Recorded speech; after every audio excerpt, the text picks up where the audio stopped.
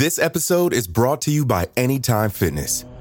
Forget dark alleys and cemeteries. For some, the gym is the scariest place of all, but it doesn't have to be.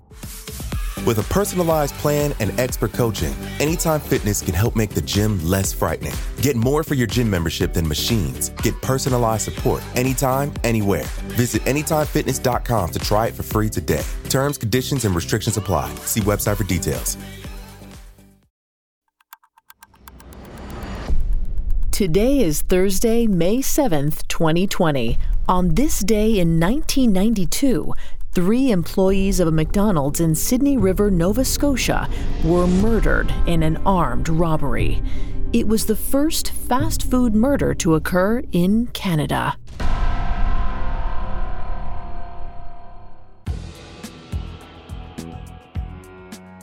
Welcome to Today in True Crime, a Parcast original. Due to the graphic nature of today's crimes, listener discretion is advised. Extreme caution is advised for listeners under 13. Today we're covering the Sydney River McDonald's murders. Let's go back to Nova Scotia on May 7th, 1992, just after midnight.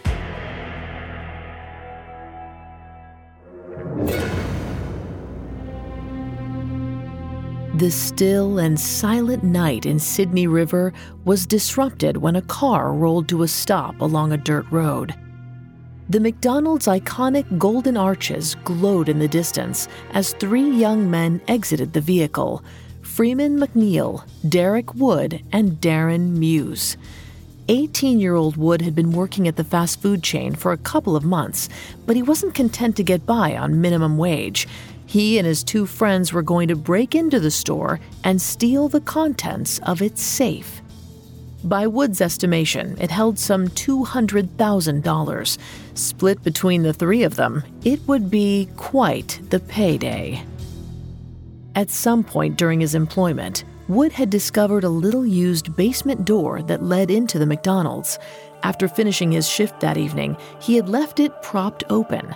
The plan was to sneak in once the establishment was closed and break into the safe. But they'd be ready in case there was trouble.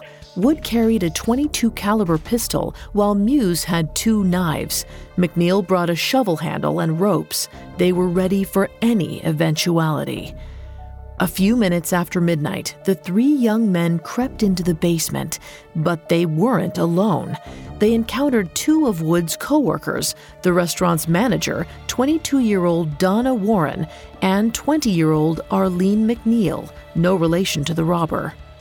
Initially, the plan had been to beat any witnesses unconscious, but Wood had made a crucial mistake. For some reason, he hadn't disguised himself. The 2 women immediately recognized their colleague. In response, Wood shot Arlene in the head. She was still alive, but barely. While McNeil kept an eye on Donna Warren, Wood and Muse went upstairs to see if there was anyone else in the restaurant. There was. 29-year-old Neil Burrows Jr. was cleaning the kitchen and hadn't heard the commotion downstairs. Surprised by the intruders, he was powerless to fight back as Wood shot him in the head. Like Arlene McNeil, it didn't kill him, but this time Muse was determined to finish the job. He slit Burrows across the throat with one of his knives, and yet the victim still clung to life. McNeil had to join in and struck Burrows with a blow to the head from his shovel handle. Burrows was finally killed by another gunshot to the head. Once they dispatched Burrows, Wood went back to the basement and brought manager Donna Warren upstairs into the office where the safe was located. Once she opened the door, Wood shot her in the head too. Unlike the others, she died instantly. It didn't take long for the robbers to collect all the cash. The safe only contained a little over $2,000, about 1% of the haul they had anticipated, and the night continued to go wrong from there. Before the 3 of them could leave, 27-year-old Jimmy Fagan came in through the restaurant's back door to begin his overnight shift. Like the other victims, Fagan recognized his co-worker Wood. Before he could run for help, McNeil took Wood's gun and fatally shot him. With nobody left to stop them, the three robbers ran out of the McDonald's and into the night. But their escape didn't go undetected. Jimmy Fagan had taken a taxi to work. The driver saw Wood, McNeil, and Muse running out of the restaurant. Concerned that something was wrong, the driver went to investigate and discovered a massacre. Thankfully, the police arrived soon enough to save Arlene McNeil's life, and they were able to catch her assailants. Wood had left his backpack behind, and it was labeled with his name. Within 10 days, all three of the robbers were arrested, and now they would answer for what they had done. Coming up, the McDonald's murderers stand trial. This episode is brought to you by Anytime Fitness. Forget dark alleys and cemeteries. For some, the gym is the scariest place of all, but it doesn't have to be. With a personalized plan and expert coaching, Anytime Fitness can help make the gym less frightening. Get more for your gym membership than machines. Get personalized support anytime, anywhere. Visit AnytimeFitness.com to try it for free today. Terms, conditions, and restrictions apply. See website for details.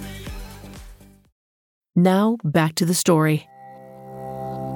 10 days after they murdered 3 people and permanently disabled another at the Sydney River McDonald's, 18-year-old Derek Wood, 18-year-old Darren Muse, and 23-year-old Freeman McNeil were arrested. Following a year's worth of legal wrangling, they finally went on trial. Derek Wood's case was heard first. He was convicted for the first-degree murders of Donna Warren and Neil Burrows, as well as the attempted murder of Arlene McNeil. As punishment, he was sentenced to prison for life and was only eligible for parole after 25 years. Darren Muse stood trial next.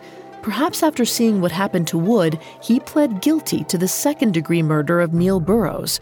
In exchange, the prosecutors dismissed some of the other charges against him. It hardly mattered. He was also sentenced to life in prison, eligible for parole after 20 years. Lastly, Freeman McNeil faced the jury. He was found guilty for the first-degree murder of Neil Burrows and the second-degree murder of Jimmy Fagan. Like Derek Wood, he was sentenced to life in prison with eligibility for parole after 25 years. As time went on, the community of Sydney River tried to heal. The fateful McDonald's remained in operation for another 8 years until its owner closed its doors and tore it down. We don't know why they did, but the memories of what happened inside the restaurant may have been too painful to overcome.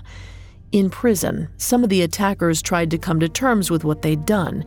Darren Muse dedicated himself to anger management programs. He was granted parole once he became eligible in 2012 for what was termed compliant behavior. Following his release, he was banned from ever returning to Sydney River or the surrounding areas.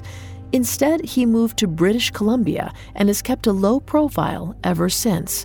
Some news outlets have reported that he invested a significant inheritance and has been able to live a comfortable lifestyle from it. That idea didn't sit well with the victims' families. Speaking to the New York Daily News on the 25th anniversary of the murders, Neil Burrows' sister said she would never forgive them. She must have been pleased when both Derek Wood and Freeman McNeil were denied parole when they became eligible. Wood had assaulted 2 prison guards in 2007.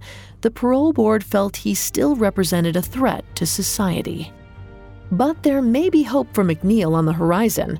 Although he was denied full parole in 2017, the board felt he could return to society in a more limited capacity.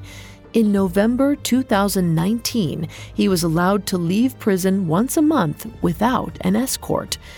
However, like Darren Muse, he will not be returning to Sydney River.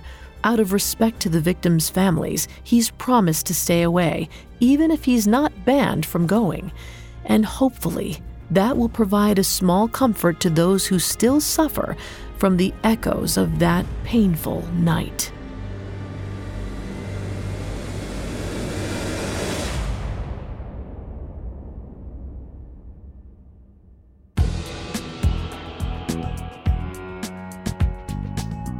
Thanks for listening to Today in True Crime. I'm Vanessa Richardson. Today in True Crime was created by Max Cutler and is a Parcast Studios original. It is executive produced by Max Cutler, sound designed by Anthony Valsic, with production assistance by Ron Shapiro, Carly Madden, and Freddie Beckley. This episode of Today in True Crime was written by Alex Benedon, with writing assistance by Abigail Cannon. I'm Vanessa Richardson.